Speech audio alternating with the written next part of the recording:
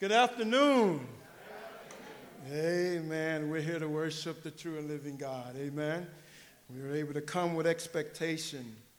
In our text today, we find a narrative that reveals the depth of Jesus' compassion, but also challenges our understanding of faith, of grief, and the divine authority of Christ.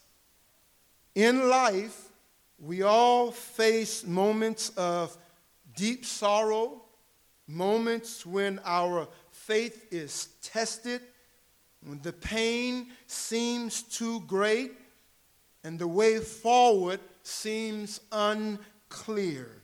It is in these times that our passage for today speaks more powerfully. Here in the story of Lazarus, we witness a remarkable interplay of human emotion and divine purpose, a story where tears and miracles coexist, where the depth of human grief meets the height of divine love. In these verses, we find some sisters stricken with grief over the loss of their brother Lazarus. We see their community also in mourning. And we also see how the master teacher, who in this moment reveals the heart of God in a way that is both moving and deeply instructive. The story of Lazarus is not just about a miracle. It's about how the Lord responds to our deepest needs, how he understands our sorrows, and how he offers hope in the midst of despair. It is a story that asks us to look beyond the surface of our trials and to see the hand of God working even in the darkest hours. Wherever we are, we're able to look past the influences of our circumstances, and we're able to see God. Able to see God in the midst of it all. And so, let us consider our text for today, John 11, beginning at verse 28. John 11, beginning at verse 28. I'm going to read to verse 44. We got a nice piece of text. There's a lot of land to cover in our short time, but we're going to do our best. John 11, beginning at verse 28. When she had said this, she went and called her sister Mary, saying in private, "The teacher is here and is calling for you." And when she heard it, she rose quickly and went to him. Now, Jesus had not yet come into the village, but was still in the place where Martha had met him. When the Jews who were with her in the house, consoling her, saw Mary rise quickly and go out, they followed her, supposing that she was going to the tomb to weep there.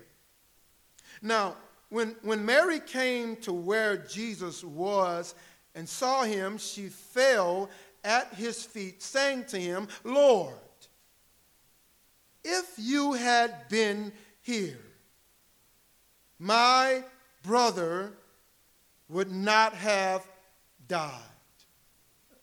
We heard that from Martha on last time we met. And now here's Mary saying the same thing. Verse 33, when Jesus saw her weeping, and the Jews who had come with her also weeping, he was deeply moved in his spirit and greatly troubled. And he said, "Where have you laid him?" They said to him, "Lord, come and see." Jesus wept. So the Jews said, "See how he loved them." But some of them said, "Could not he who opened the eyes of the blind also have kept this man from dying?" Then Jesus, deeply moved again, came to the tomb. It was a cave, and a stone lay against it. Jesus said, "Take away the stone." Martha, the sister of the dead man, said to him, "Lord, by this time there will be an odor, for he has been dead 4 days." Jesus said to her, "Did I not tell you that if you believed, you would see the glory of God?"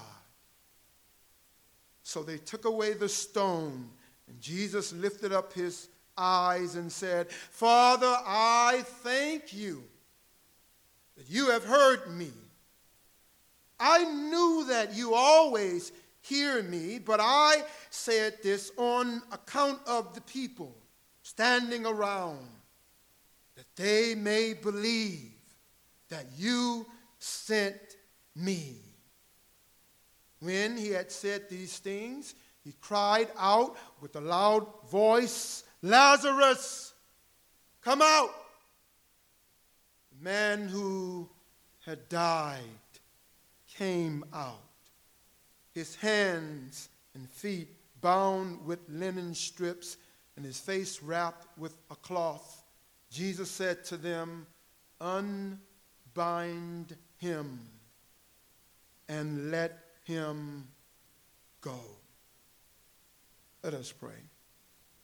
Lord God, as we explore the sacred text, your word, open our hearts and our minds that we might behold the lessons that are there and apply it to our own lives. Help us to find the comfort in knowing that you are with us even in our grief. You're a God who will never leave us nor forsake us. May our faith be strengthened as we grapple with the mysteries of your plan at work in our lives. And may we be awed and anew by the power and the authority of your word. For your word will go forth, and it will not return to you void. Let your word be efficacious. Let it be effective to us in a number of ways, that we might apply your word to our lives in every respect. Help us to remember the power and authority of the Lord Jesus Christ, who conquers all, even death itself. Help us to remember the rock of our salvation. We pray all these prayers in Jesus' name. Amen. So today's sermon is entitled, "The Son's Compassion in Times of Sorrow."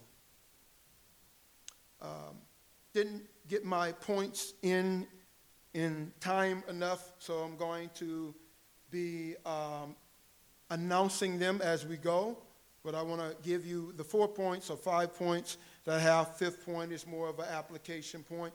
But point number 1 is grief and faith in times of loss.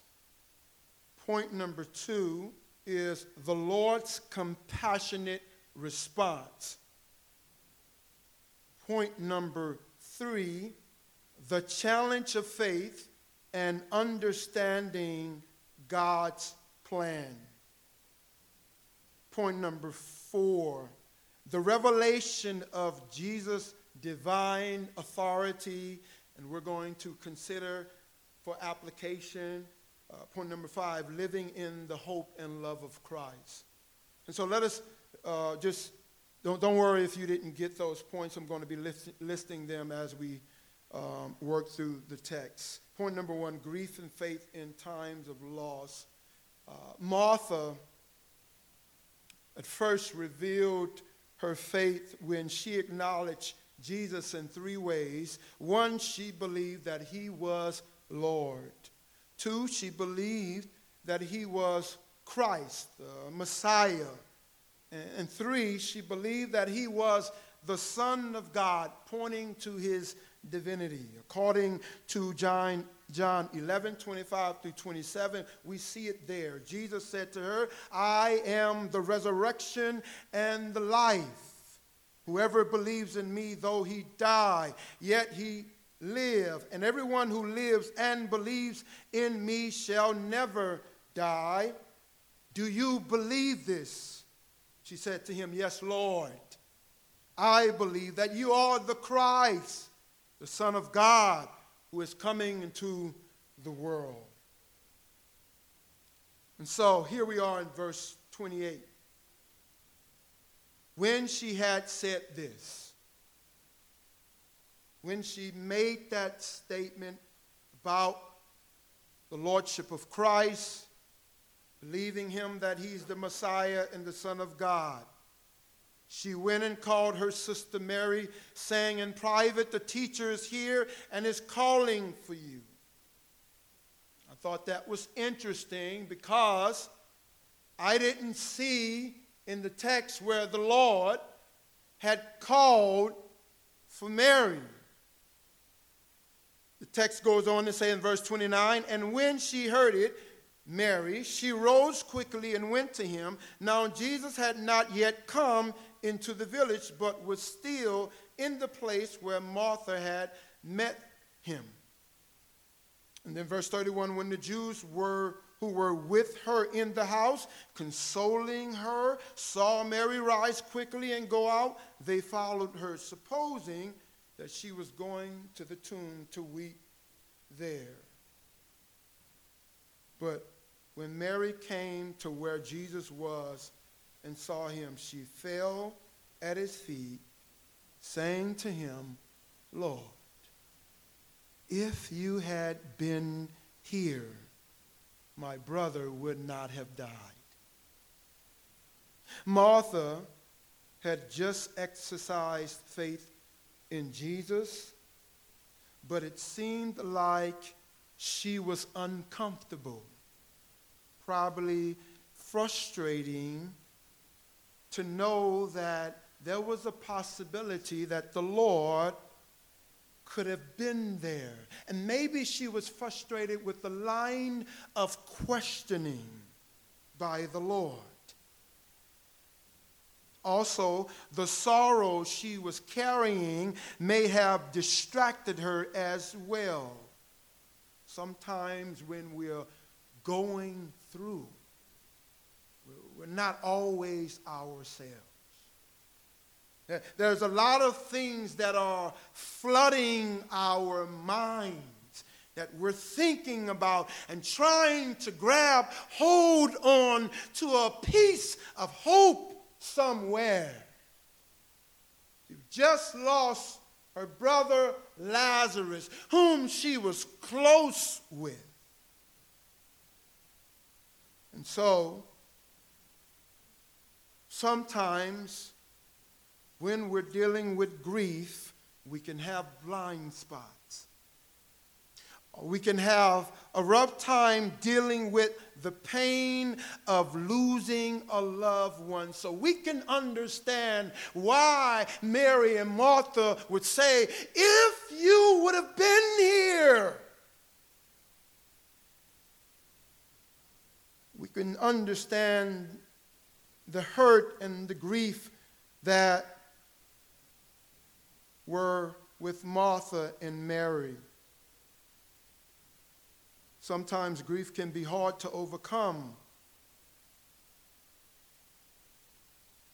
And other times it has more to do with learning how to live with the pain through faith. So, in reality, the pain might not go away. But what do? How do we live? And that's when our faith is activated. the Lord allowed Lazarus to die so that their faith can be upgraded. In other words, to use the analogy again, they needed to go back into the spiritual gym. Begin working out again through faith. The Lord allowed Lazarus to die so that his disciple might learn to put their faith in him. It's what he's been talking about the whole time. It's about believing him.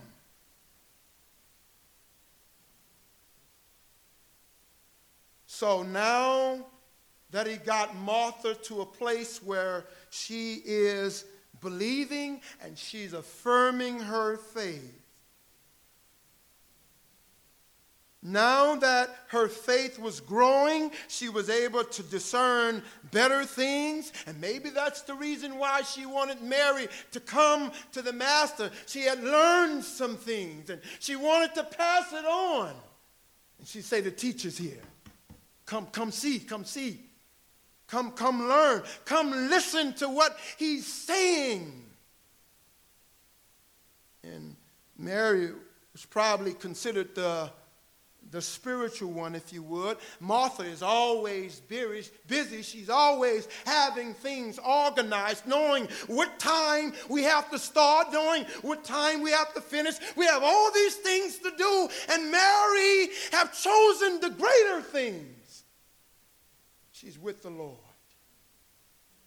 She's been known to be with the Lord.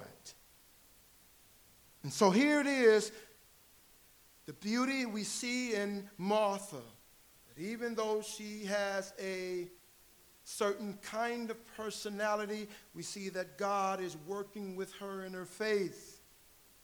And that's the beauty of us all. God works with us where we are. We don't need to compare ourselves to one another.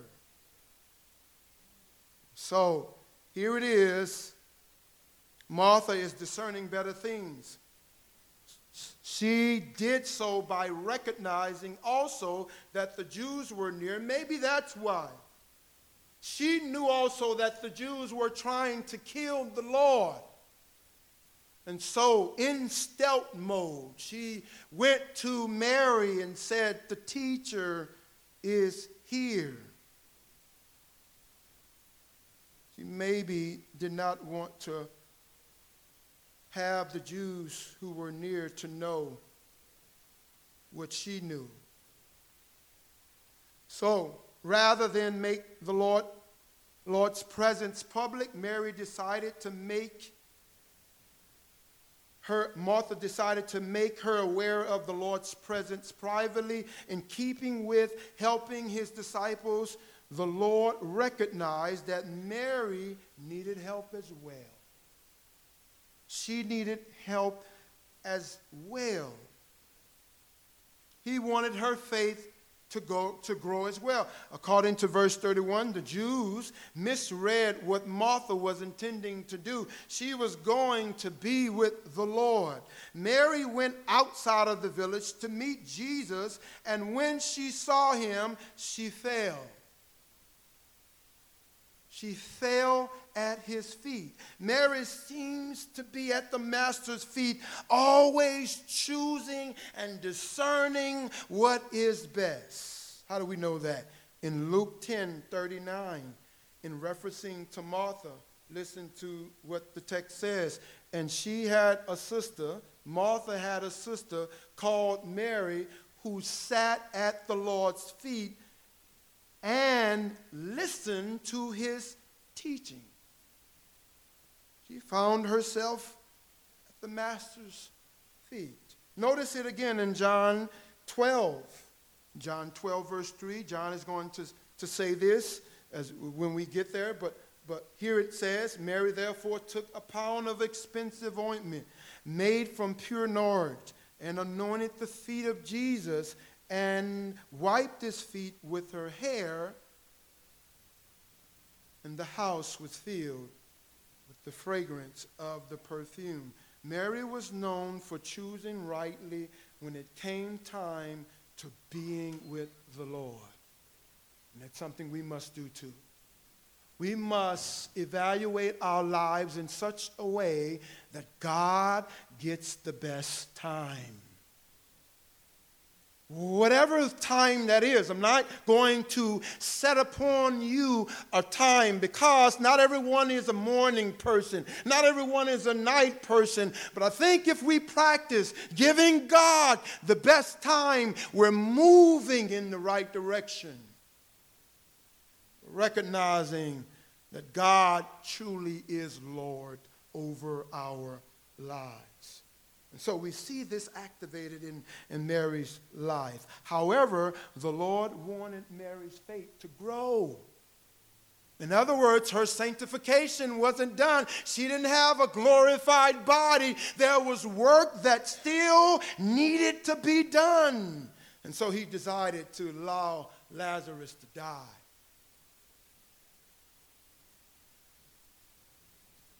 This was the way that God chose for her to grow. Are we satisfied with the way the Lord wants us to grow? Or will we try to manipulate the plan of God because we think we know better than God? Because there are some things we want to do while we're here on earth. But I hear the scriptures saying that we've been bought with the price. We don't belong to ourselves anymore. We have a master. We have a Lord, God over our lives, and therefore we must come under the sovereign plan of God that is perfect, that will never fail, that is always elevating us to higher levels. Because God can only do that which is good. And so he invites us. Oh, taste and see that God is good. He's calling us up. God doesn't have restraints. And so here it is. We may find ourselves having to deal with grief. How do you deal with it? How do you deal with sadness? How do you deal with disappointments? How do you deal with things that are not going your way? That is not according to how you have planned them. Do you embrace them as a part of spiritual growth? What we can do is recognize that even the difficulties we face, even when our plans are broken up, plans are not working in the way we would like them to work, there have been some turbulence, if you would, even to the point of grief, we recognize it as a natural response to the plans of God. So, the other thing we must recognize is that it's okay to cry. It's okay to feel pain. It's okay to mourn when we experience grief. That's a natural response when we experience loss. It's okay to cry and to recognize our weaknesses. Because when we are weak, then are we strong. It's so easy for us to get manipulated by the world to think that our strength is in ourselves. We must continue to die daily, recognizing that we're to allow ourselves to feel and express that sorrow, but then we're to bring it to the Lord.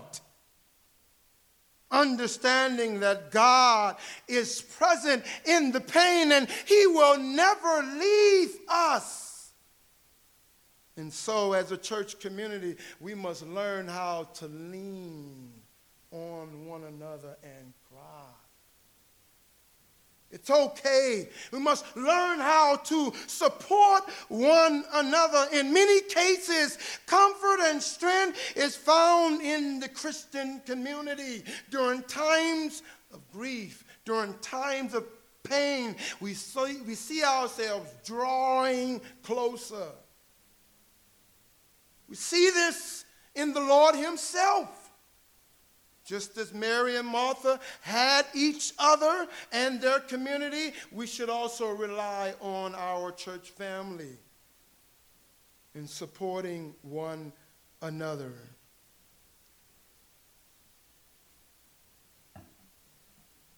Point number 2, the Lord's compassionate response. As we see in the text, Jesus was deeply moved by Mary and the sadness of the Jews. Look at verse 33. When Jesus saw her weeping, and the Jews who had come with her also weeping, he was deeply moved in his spirit and greatly troubled. It's as if the Lord allowed himself to be rocked to the core, so that he could understand what Mary and Martha was going through. And so he said, where did you lay him? And they said, Lord, come see. It's as if they're saying, I wish you was there. He's over here. And what did Jesus do? The text says, he wept. In other words, he felt them. Right? This is important. I don't believe Jesus wept because Lazarus was dead. He has the power in himself to heal Lazarus. So he's not disturbed by death. He has the power over death. So I don't believe he wept because of Lazarus. I believe he wept because he loved. He loved Mary and Martha. Mary and Martha believed that Jesus should have come sooner in order to save Lazarus, and he understood that. He understood their feelings. And then came their conclusion based upon their actions. They believed it was too late. It's too late now. Wish you would have been here. Because at this point, it's been 4 days and Lazarus was dead. This is the state that they were in. These are the feelings that they were having. They believed that it was too late. It was as if the circumstances had overcome them so much that their faith had gotten weak. And so hope began to just ooze out of them. But here it is. When he saw Mary and the people weeping, he wept because of his deep love for this family. He brought himself to feel their pain. Though he knew what he was going to do, he understood what they were feeling. He loved them, and because of his deep love for them, he also participated in the pain, and he wept with them. The Lord is all-knowing. We don't know everything. The Lord had a plan, and he brought himself, even though he knew he was going to raise Lazarus up, he brought himself to a state where he can also be able to understand what they're going through. These were his friends whom he had loved. And so, Jesus wept and became sad. This is something we must learn as well. We must learn how to empathize with people. We must learn to be understanding, to be careful with what they're saying to us. It can appear that we're stepping on them if we're not careful in our responses to what they're saying. And here we see that illustrated to us by the Lord himself. Even though he had the power to do everything, he could have said otherwise, but he allowed them to express themselves. He brought them to the feelings that they were having. They needed their friend. They wanted Jesus, whom they loved, to be with them when Lazarus was sick and dying.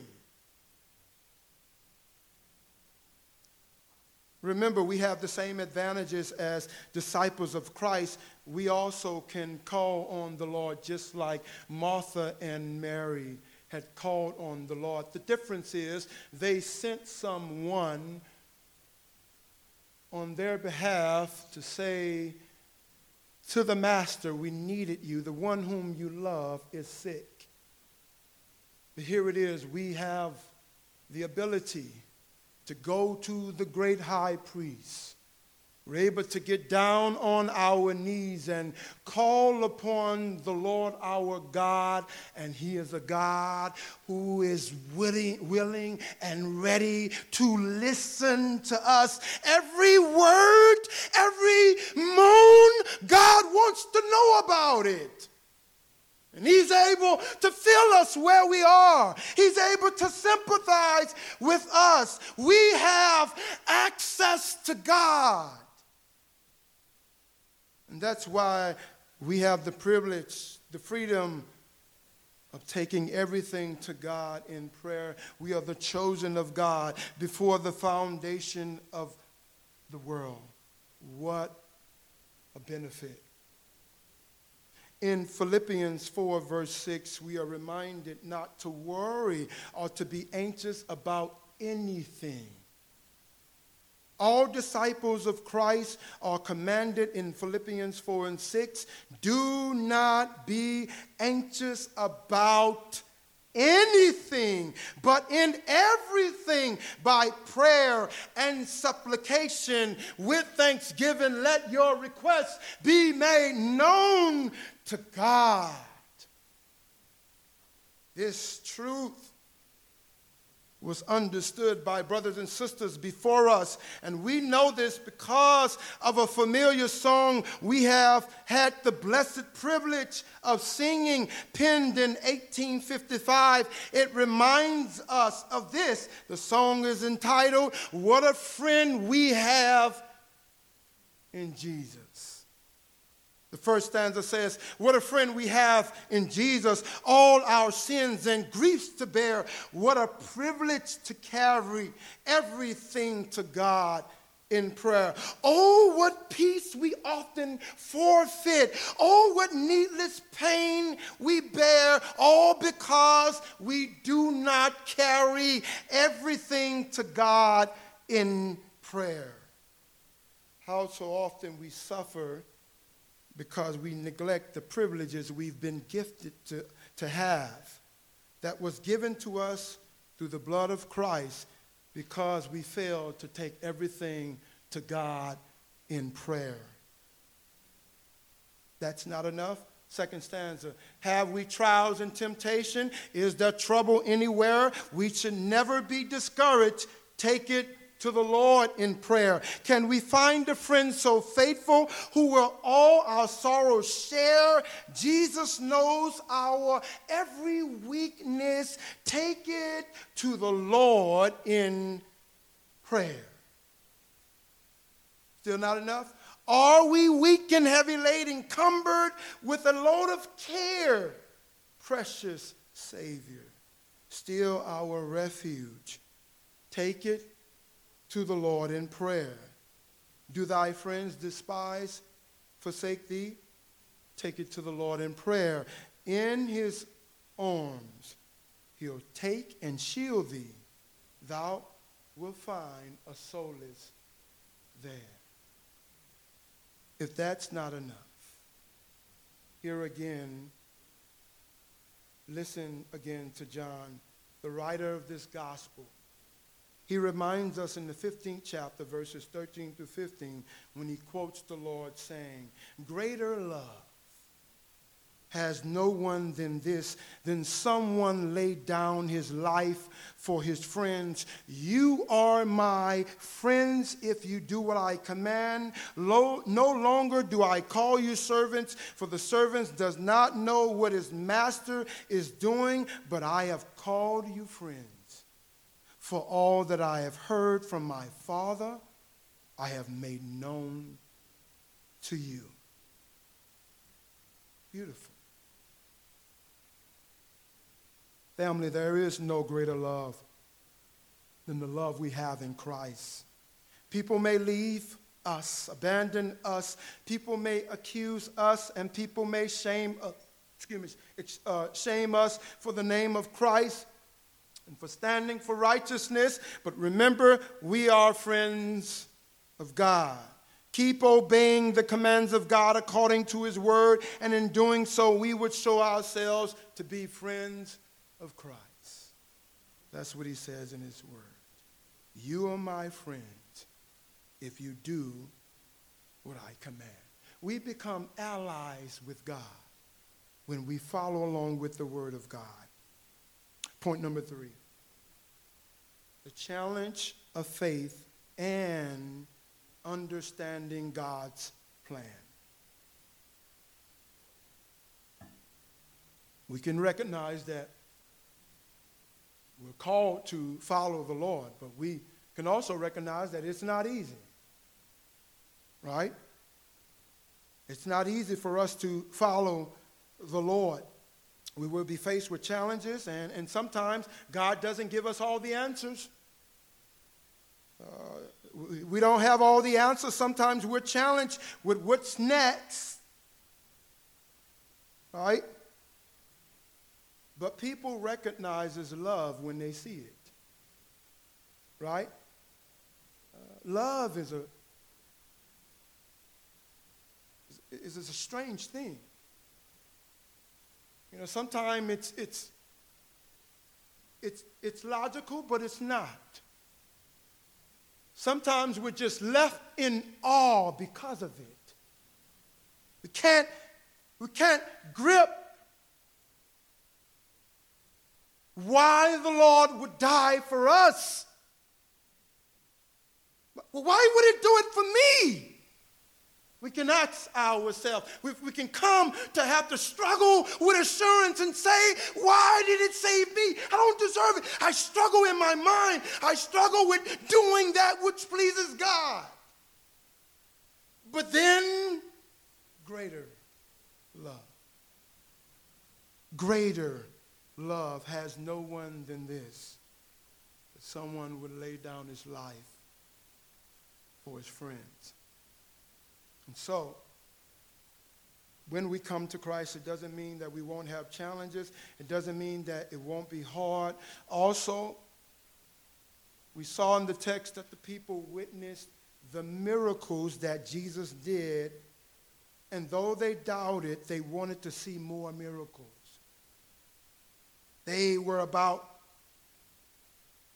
going to see it as well. This was going to be the miracle of miracles. In verse 36 and 37, it states, "So the Jews said, 'See how he loved him.'" Right? The Lord loved Lazarus. But some of them said, "Could not he who opened the eyes of the blind man also have kept this man from dying?" There's the questioning coming up again. Once again, Jesus was deeply moved by the death of Lazarus, whom he loved, when he came to the tomb. In verse 38, it says, "Then Jesus, deeply moved, came to the tomb. It was a cave, and a stone lay against it. Martha lacked faith in the Lord. She could not bring herself to believe that the Lord had the power to overcome death.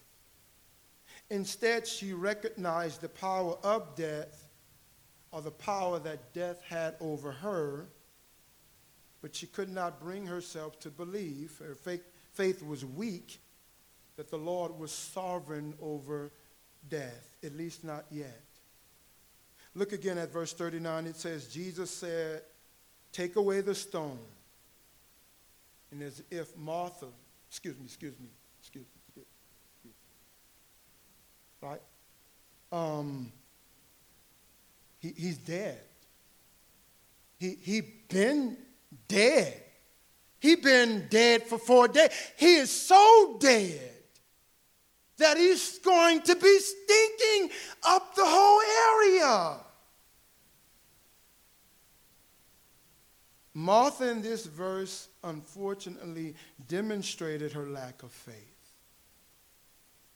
Her actions revealed that she was not having faith in the Lord. We could even say that it was weak faith as well. I wouldn't go to a point to say she's a non-believer, but her faith was obviously weak.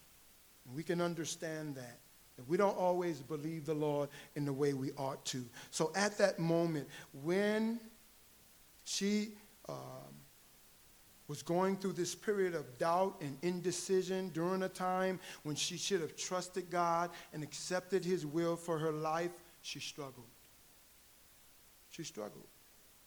Well, it was the same one who said that he was Lord, he was the Christ, the Messiah, right? That he was the Son of God. And here it is, she's struggling with the reality whether or not he can raise the dead. In other words, she hadn't accepted yet the Lord's will. Even though she went through a period of all those things, she should have trusted God and accepted his will for her life. Instead, she was unwilling to believe that Jesus had power over all creation. When was the last time you struggled with doubt?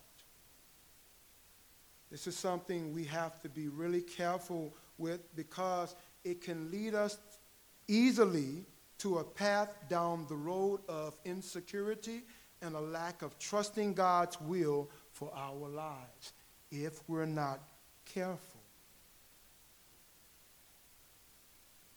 We must do something with the doubt.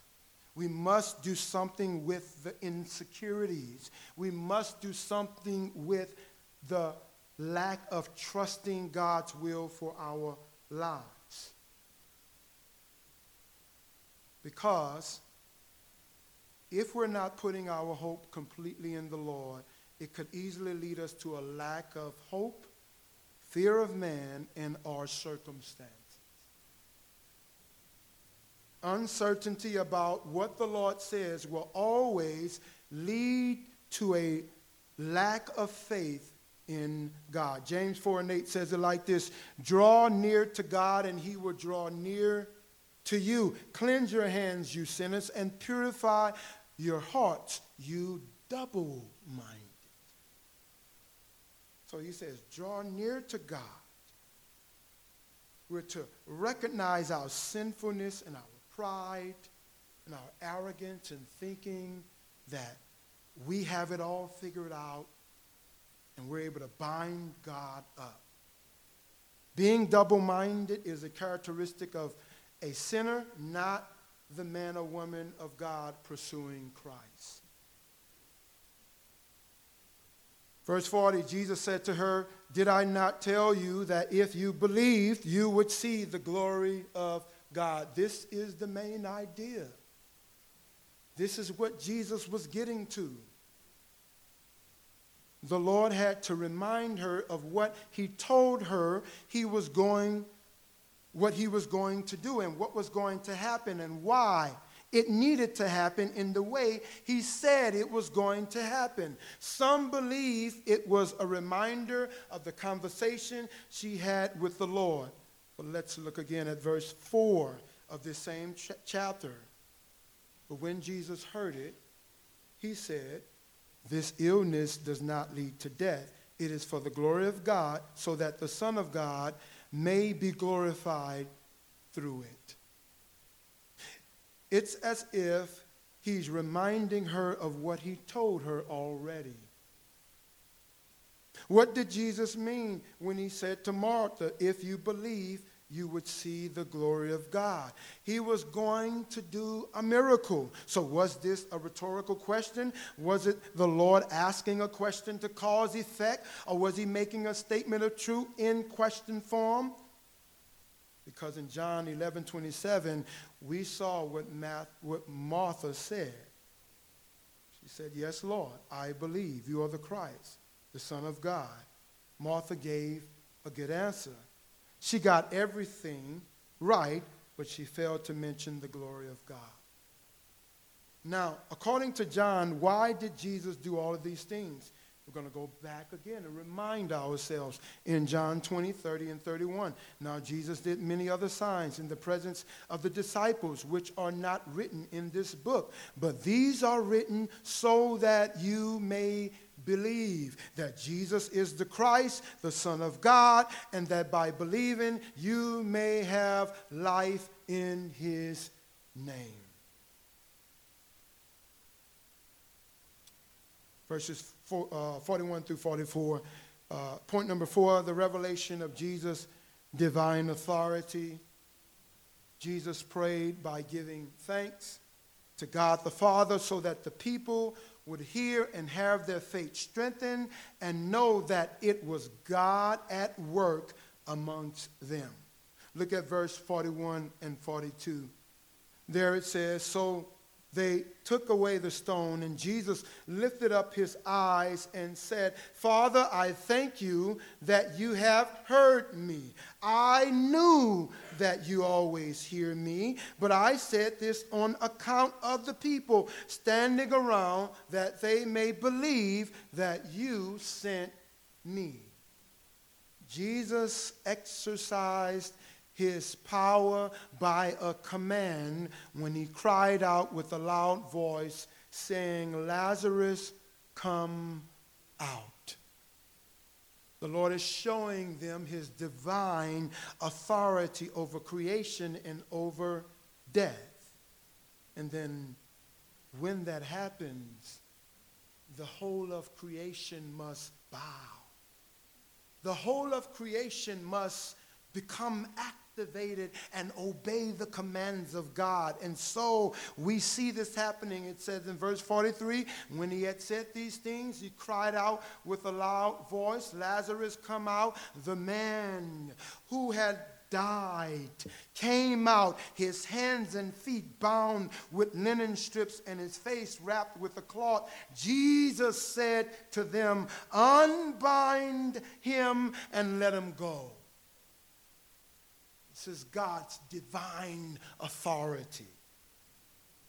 And so, according to verse 44, Lazarus, who once was dead, was brought back to life again after being dead 4 days by the way of the Lord Jesus Christ through his command.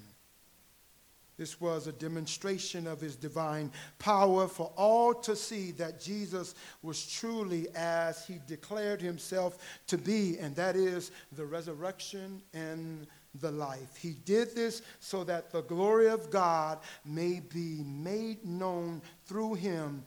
He revealed it for the glory of God.